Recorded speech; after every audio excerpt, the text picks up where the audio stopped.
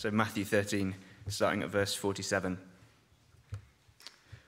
Once again, the kingdom of heaven is like a net that was let down into the lake and caught all kinds of fish.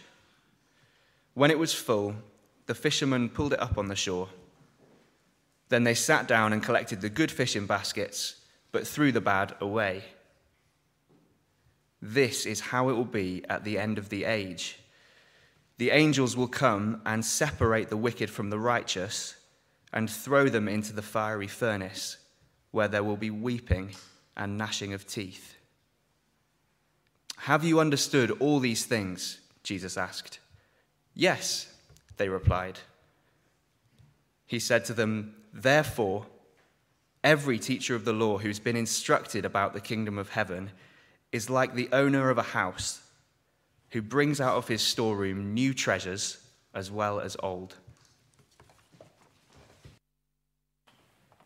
Thank you very much, Joe. Good morning, everybody. My name is Danny, and if I haven't had the pleasure of meeting you, I hope to do so later. And as Nathan said, we hope this is the first of many, many Sundays that you'll be with us. Well, I'm sure you've heard it said before that there are just two absolute certainties in life: death and taxes. That saying has an element of truth, doesn't it? No matter what the state of the economy or the politics of the day, you can't get away from paying taxes in some form or other. And while we prefer not to think about it, no one can get away from death. There are two certainties in life: death and taxes. But this morning, as we come for the last time to the words of Jesus in Matthew 13, we're going to see that there is, in fact, a third absolute certainty in life. This is something that is more unwelcome than taxes and more sobering than death. There is something else that is impossible to get away from, impossible to avoid, no matter how much you might not want to think about it. There is death, taxes, and there is a final judgment. Man, says one New Testament writer, is destined to die once, and after that, to face judgment. And this is the reality that Jesus speaks of in this final section of 7 parables of the kingdom that we've been studying over the last few weeks. If you're new to us this morning, we have been learning that the parables of Jesus, these little cryptic stories or riddles, are not, as they're often thought to be, kind of moral lessons to make us better people, but they're actually concrete pictures of cosmic realities. They are here to show those who want to listen what is really going on in our world and what will happen at the end.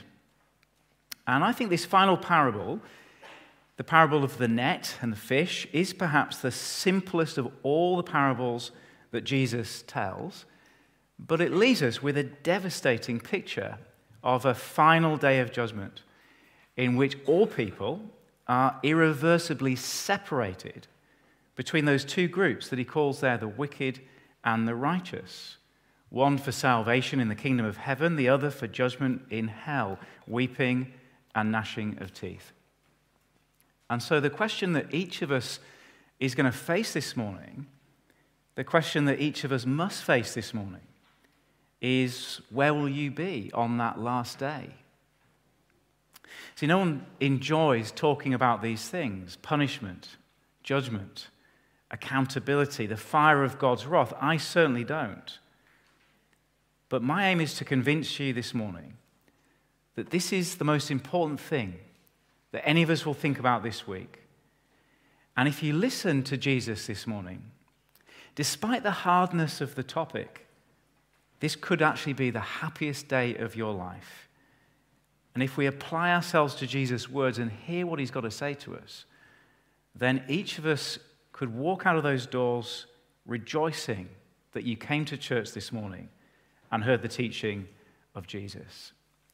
Well, you've got an outline in front of you with 3 sections on. We're going to look at it under those headings: what's happening now, what will happen then, and what I need to do now. So let's look at it together. What's happening now, firstly? Look with me at verse 47. Once again, the kingdom of heaven is like a net that was let down into the lake and caught all kinds of fish.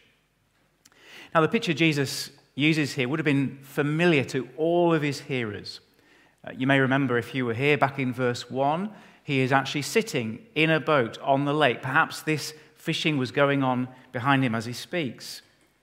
And so everybody would have understood verse 47 and the picture he's drawing. It's an ancient fishing technique in which a large net, known as a dragnet, is thrown out of a boat, lowered into the water with weights at the bottom and floats at the top, and it's then trawled along slowly through the water by the boat or by several boats. It was, and it still is, the most effective way for catching lots and lots of fish.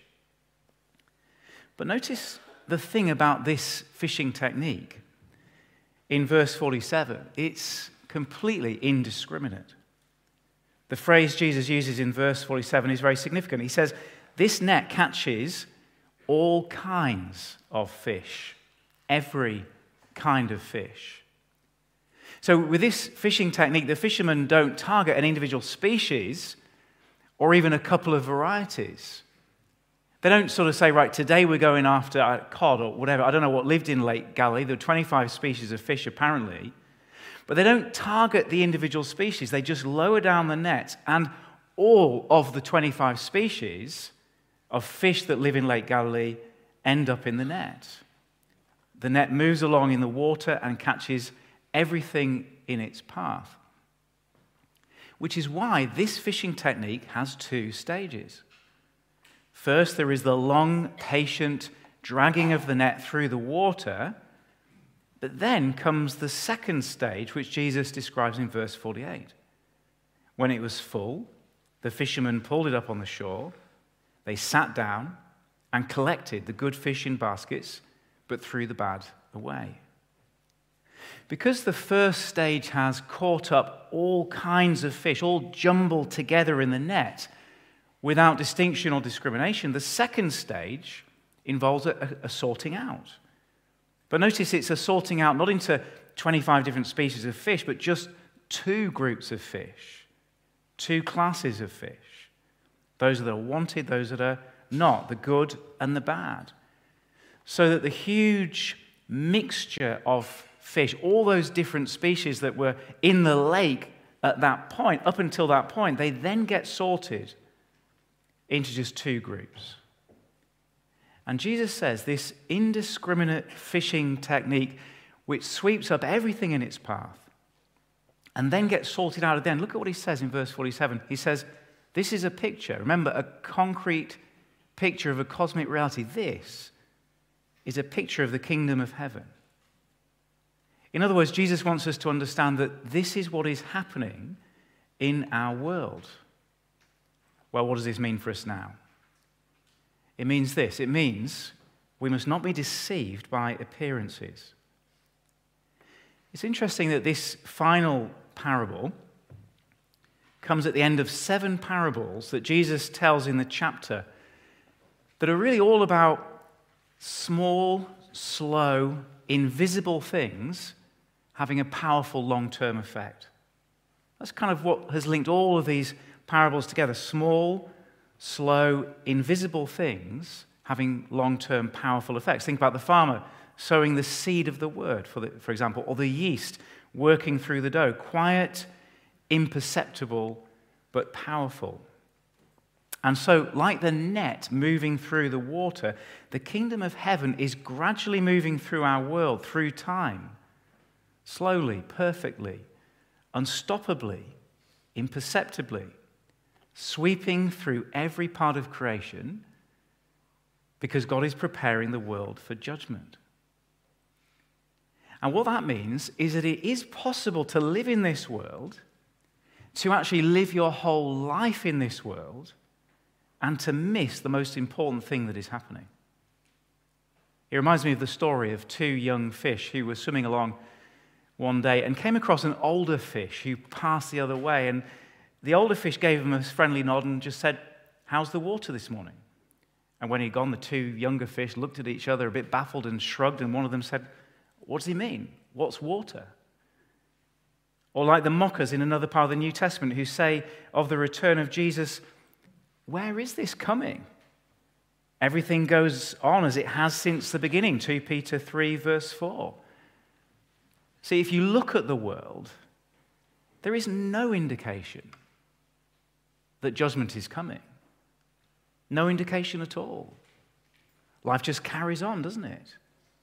There's no sort of rainbow in the sky well, there is a rainbow in the sky that tells us, but we can misunderstand it. There's no sort of flash of lightning. There's no voice. There's nothing in this world that you can point to on its own, without the interpretation of God's word that tells you for sure that judgment is coming. In fact, the opposite appears to be the case. There is suffering that goes on uninterrupted. There is abuse that goes unpunished. There is lies and cruelty that goes on alongside the joy and the beauty and the kindness. It's all mixed and muddled together like the fish in the net, and it doesn't look as if God is doing anything about it at all. But Jesus says, don't be deceived by that appearance. The kingdom of God is working. God is preparing the world for judgment. And what that means is the most important things that have happened this week are the things that have progressed the kingdom of God. Those things that have brought the word of God to people, prepared the world for judgment. And they don't look important, but they are. So, for example, maybe you're a mum at home teaching your young children about Jesus every day. Maybe you help serve cakes at the cake stall in the courtyard, chatting to passers-by about Jesus. Maybe you're a new student who has quietly nailed your colours to the mast as a Christian in your flat. Maybe at some point this week in the workplace or on your street, you have stepped over the comfort line to just say a word about eternity. Maybe you've made a decision like the ones that Jack and Esme were talking about earlier, just furthering the kingdom quietly at your own expense.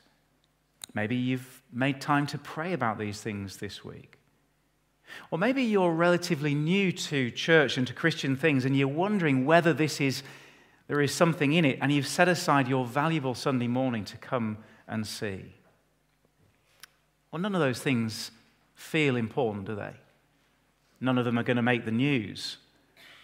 None of them seem big or consequential compared to Russian gas pipes exploding or the fall of the pound or the great elites of our world. But from God's point of view, these things, these small, imperceptible things, this is how the kingdom of God is coming.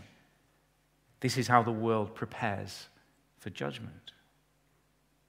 So that's the first thing we see from this parable of the net. The kingdom of God is progressing. Don't be deceived by appearances.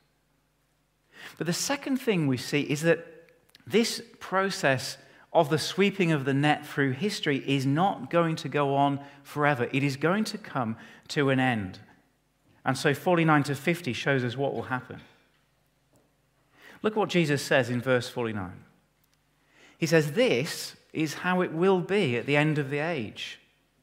The angels will come and separate the wicked from the righteous and throw them into the fiery furnace, where there'll be weeping and gnashing of teeth." So Jesus now turns to the second stage of the fishing image to explain what is going to happen at the end of time. And if you look at those verses, you'll see with me that this is a hard thing to consider. If you don't feel just a slight sort of tremor when you read verse 50, you must, I think, be a hard-hearted person. This is a hard thing for us to think about. Jesus is saying that God's angels, those powerful servants of God, the same angels that announced the birth of the baby Jesus at Christmas, those angels are going to sort out all the people in the world the way the fishermen sort out their fish. It's a hard and fearful thing to think about. So let's make sure we understand what Jesus is saying. He's saying three related things. First, in verse 49, he is telling us that there is going to be an end to this age. There are, of course, other philosophies in our world that suggest that things are continuing or going round in circles.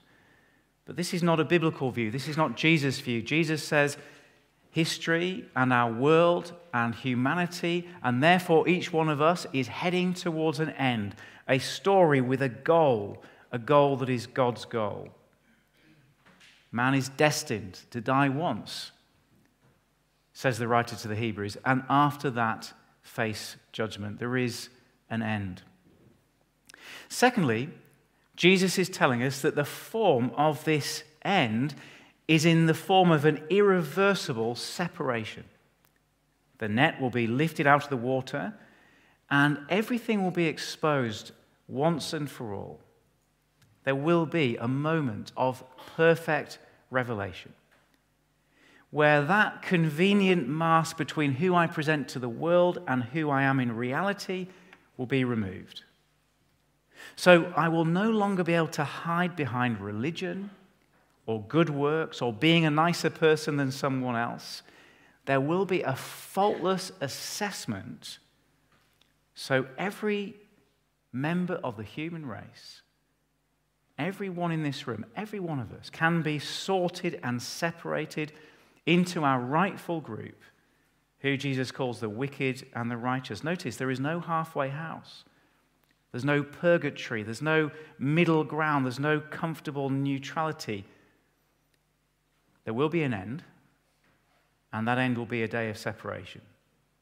And the third thing Jesus says, and the hardest thing of all, is that evil will be punished on that day, and the punishment will be severe, it'll be real, and it'll be everlasting. Look at it again. The angels will come and separate the wicked from the righteous and throw them into the fiery furnace, where there will be weeping and gnashing of teeth. Now, this is not the only time Jesus speaks like this. We saw this fiery furnace back in verse 42, and it's one of a number of images that Jesus uses to depict the awfulness of the punishment of the wicked on the last day. Elsewhere, for example, he speaks about being cast out of the kingdom. He speaks about the door being slammed shut, of those being uninvited to the feast at the end, unable to enter. He uses the image of debt, of being laden under a heavy debt that is impossible to pay. Elsewhere, he talks about darkness. In Matthew 5:29, he portrays the horror of hell in such terms that it would be better to lose an eye or a hand than be thrown there. In Matthew 10:28, he warns people to be more afraid of the one who can destroy both body and God in hell rather than the one who can destroy only the body. But perhaps it's this image of fire that is most graphic and most terrible. Why fire? Because fire destroys life. Of all the elements in this world, fire is the most destructive to life, isn't it? Nothing can live in fire, and yet Jesus says the wicked will be cast into fire and the fire will never end. And so all these images are images for an even more terrible reality than we can imagine. The unending wrath of God that sinful people deserve, and the unimaginable sorrow, regret, and rage of those who experience it. And therefore, how can I stand here and claim that this part of God's word is good? Bishop J.C. Ryle, former Bishop of Liverpool, said, "This doctrine is good, comfortable, and wholesome." How can that be? How can this be part of that good, merry, glad, and joyful gospel that we talked about last week, that makes a man's heart glad, makes him sing and dance and leap for joy? Shouldn't it, in fact, lead us in the opposite direction? As it does, for example, for American author Robert Ingersoll, who says this on the topic of hell. Listen to this. "Against the heartlessness of the Christian religion, every tender soul should enter solemn protest. The God of hell should be held in loathing, contempt, and scorn. A God who threatens eternal pain should be hated, not loved, cursed, not worshipped. The idea of hell in the Bible was born of ignorance, brutality, fear, cowardice, and revenge. And maybe you have some sympathy with that. Is Robert Ingersoll right? Is the existence of this fiery furnace at odds with a loving God? Is it at odds with mercy, with justice? How do we get into the mind of Jesus at this point?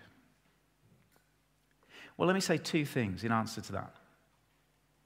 First of all, think about this. If you see your neighbor's house on fire, isn't it the greatest kindness to warn them, to plead with them, to leave the house before it's too late?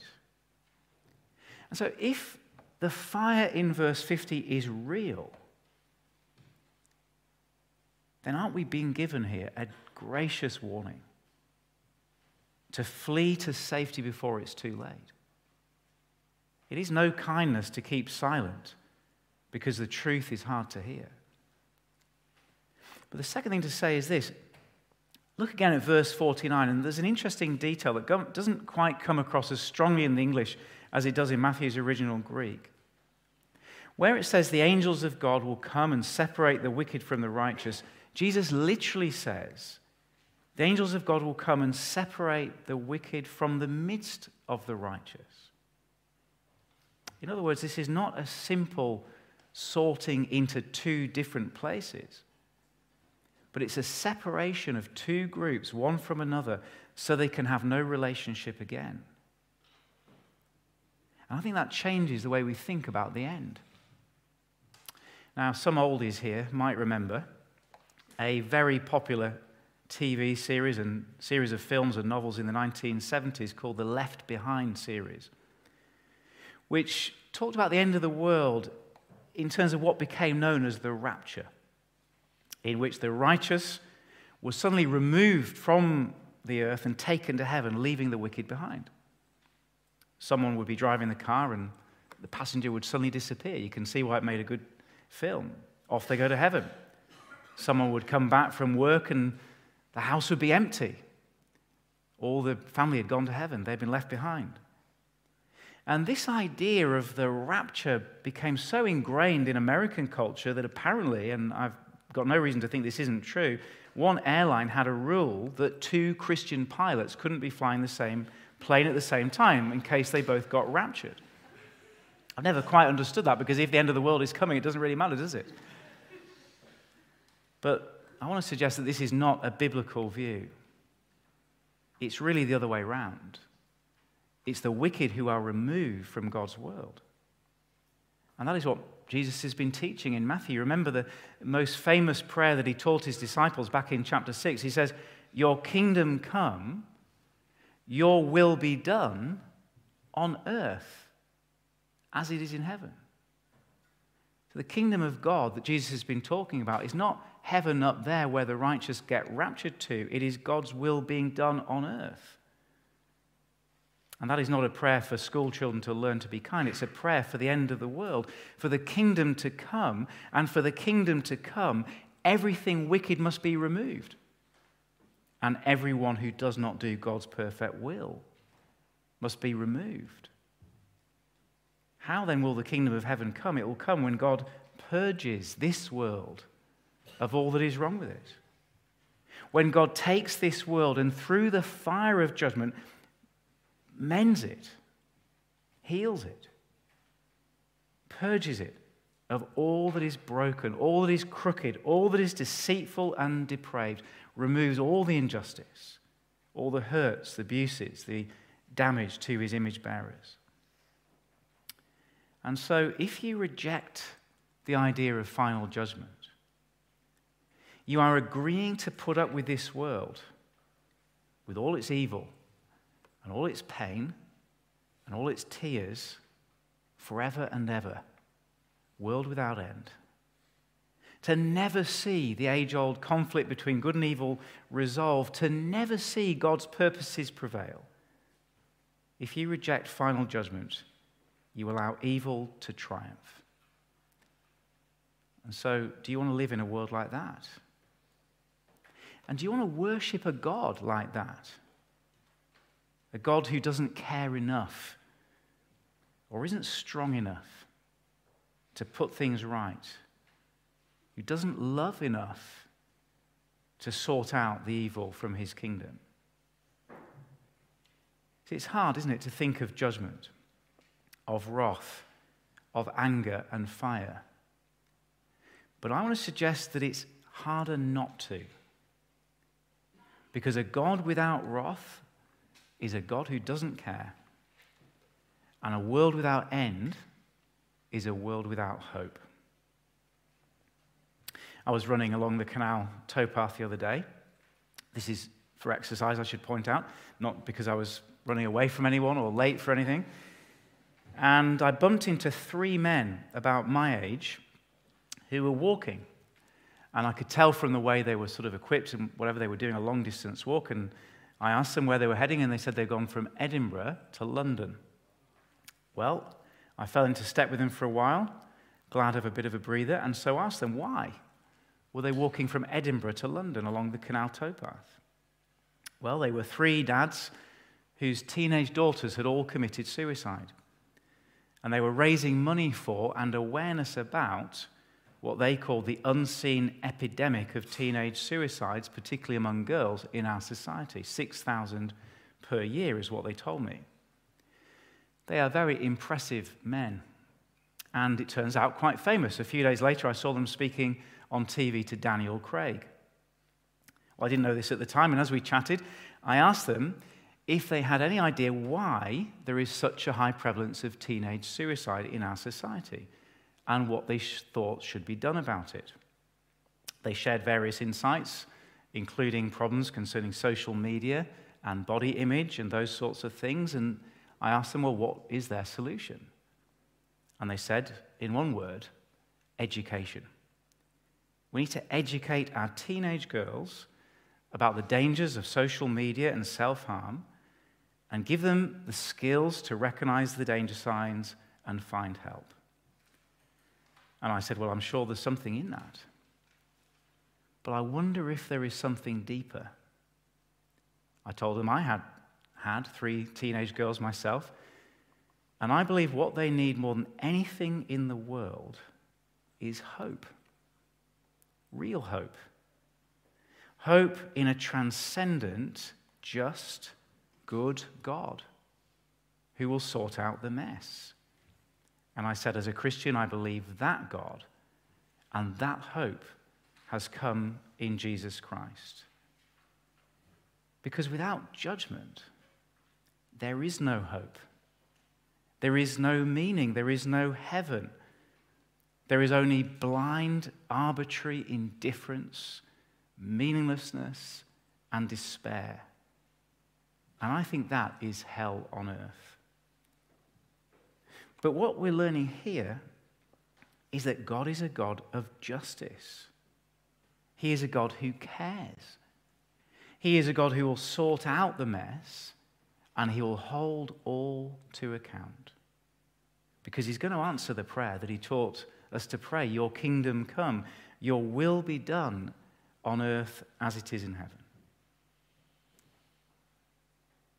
But of course, that leaves us with one very significant problem. Earlier in Matthew, almost in a throwaway line, Jesus uses a particular word to describe his listeners. He's talking to a bunch of ordinary people like me and you, and he throws out a word which is very revealing, which he backs up at other times in the gospel about how he thinks about us. You may remember the occasion if you're familiar with the famous Sermon on the Mount. He's talking about how normal fathers provide for their children as an example of how God provides for his. And he says, if you, though you are evil, know how to give good gifts to your children. He's talking to good fathers.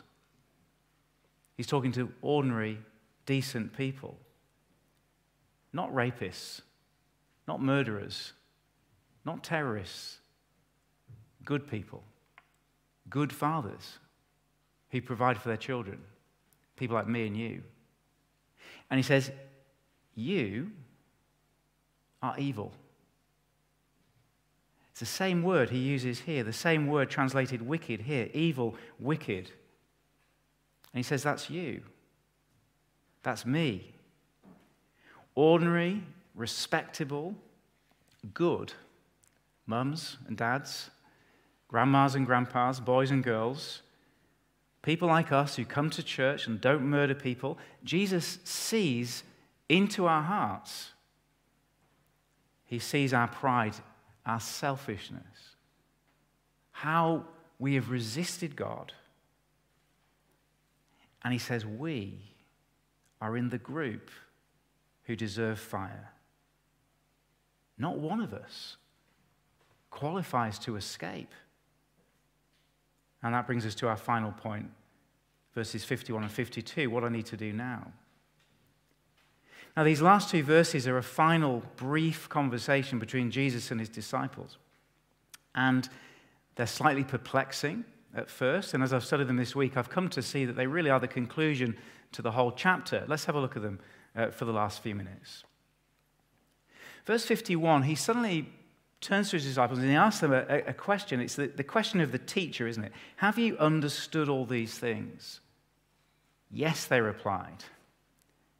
Now, there's quite a few teachers in the room, and that yes is music to your ears, isn't it? Whether you're teaching a 5-year-old how to cross the road or you're teaching a medical student how to perform heart surgery, that is what every teacher wants to hear. Have you understood? Yes. But why is understanding so important for the disciples? Why does Jesus, at this point, want to check that they've understood? Well, look at what he goes on to say, beginning with the word therefore. Have you understood all of these things? Yes, therefore, every teacher of the law who's been instructed about the kingdom of heaven, which is them, is like the owner of a house who brings out of his storeroom new treasures as well as old. At one level, what Jesus is saying is very simple. He's been teaching them the news of the kingdom from the beginning of chapter 13. Have you understood? Yes. Therefore, you have great treasure. You have great treasure because you've understood. But it's a little bonus parable, isn't it? What does it mean? Well, if you've been here for the last 5 weeks, you may recall this theme of understanding is actually what this chapter has all been about. Jesus has been telling parables to divide his audience. He's been telling parables, you may remember, if you were here the first week, to actually separate those who are listening between those who understand because they come back to Jesus for more and those who leave with their hearts hardened because they don't want to listen. In other words, the work Jesus has been doing in telling the parables has already been doing what the angels are going to do at the end of time. The work of separation has been happening as the net has trawled through history. And so look back with me at verse 16, where Jesus describes those who understand in this way. He says, "Blessed are your eyes because they see, and your ears because they hear. For I tell you the truth. Many prophets and righteous men longed to see what you see, but did not see it, and to hear what you hear, but did not hear it." See, because the disciples understand, because they've listened to Jesus, they have seen something that the Old Testament prophets long to see, and the teachers of the law long to see, but miss completely. What did they see that the Old Testament prophets saw in outline that the teachers of the law missed completely? What did they see? They saw Jesus for who he really is and what he's come to do. They saw that nothing they could do could qualify them for the kingdom, but he could. They saw that they deserved to be cast out, left out of the banquet, into the fire, because of their huge burden of guilt in the way they treated God. But he didn't. They saw that they could never claim to be righteous, but he could. They saw that even the best of them had failed to love God with all their hearts and their neighbors themselves, but he had done it. They saw that the Old Testament hope looked forward to a day of cleansing judgment which they could never pass through unscathed because they were unclean, but he could. They saw in the words of the Old Testament prophets a man, a shadowy figure, who would come and give up his life as a sacrifice for sin, being crushed for their iniquity, bearing the wrath of God for God's people, a perfect man who would rise from the dead and bring with him the new creation. And now they saw that he was the man. And if they kept on listening, they would see exactly how he would do it. And we can keep listening too. We can read on and see him attacked by the teachers of the very law that predicted his coming. They would see him submit himself to the greatest injustice ever. The one righteous man tried for a crime he didn't commit.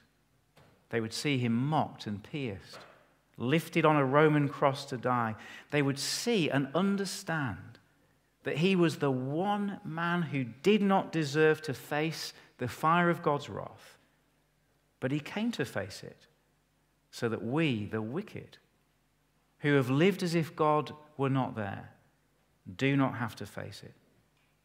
He came and took our place in the fire.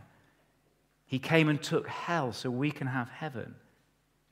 He got what we deserved, so we get what he deserves. You see, I said before, didn't I, that it's a kindness to warn that the house is on fire. But Jesus did so much more than that. He went into the flames himself on the cross. And so in his perfect righteousness, he absorbed the fire of God's wrath for us. Which is why, verse 52, those who understand have an inexhaustible treasure that no one can take away. Because if they've entrusted themselves to Christ, they have forgiveness, eternal life, and will never be cast out. And those who understand these things, they will devote their lives to telling others. 3 certainties: death, taxes, and a final judgment. Which means we must consider now how we will stand before God then.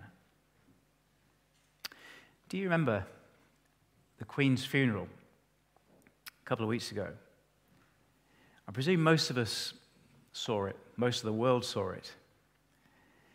And it was a great picture for us to think about of the end.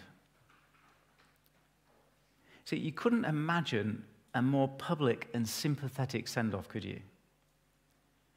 For 6 hours, the body of Queen Elizabeth in her lead-lined coffin was protected, accompanied, applauded, watched by billions, pulled through the streets by those sailors, carried on the shoulders of the soldiers of the shoulders, sorry, it's hard to say, isn't it?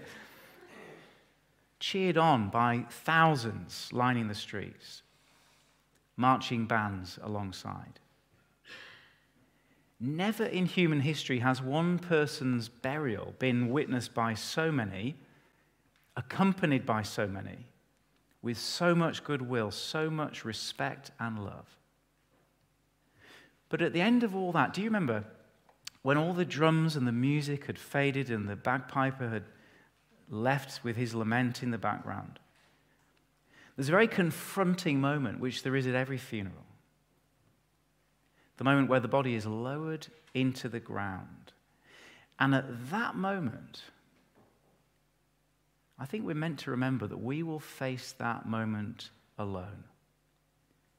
Whether you're a great monarch who has been applauded by billions, or whether you're an ordinary man or woman or boy or girl here this morning, there will be a moment of absolute no return where we make that final journey and we will stand before the throne of Jesus Christ and give an account for your life. And these words have been given us to prepare us for that day. And so will you face that day with your wickedness exposed, every lie unforgiven, every moment of lust or greed, everything you have failed to do that you could have done, unforgiven?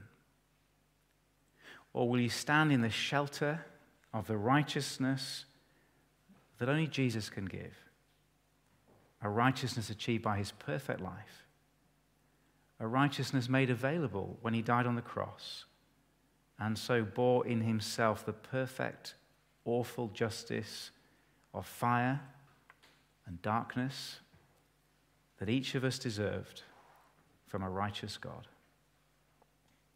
Well, you'll see on the bottom of the outline a prayer that will be a great prayer to pray. Whether you've done it before or never before, I'm going to lead us.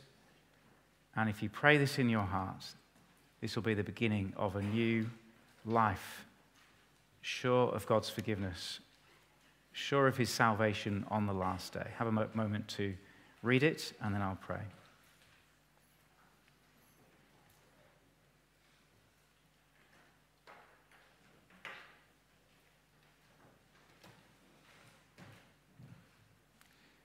If you pray this in your heart, this is a great day for you, because you will have entered the kingdom of heaven, and nothing can take that away. So let's pray. Heavenly Father, I know I do not deserve to enter your kingdom, but need your mercy. Thank you that Jesus has died in my place, so my sins may be forgiven. Please forgive me, so I might stand on the last day trusting in his righteousness alone, and live now to declare your glory with a humble, thankful heart. Amen.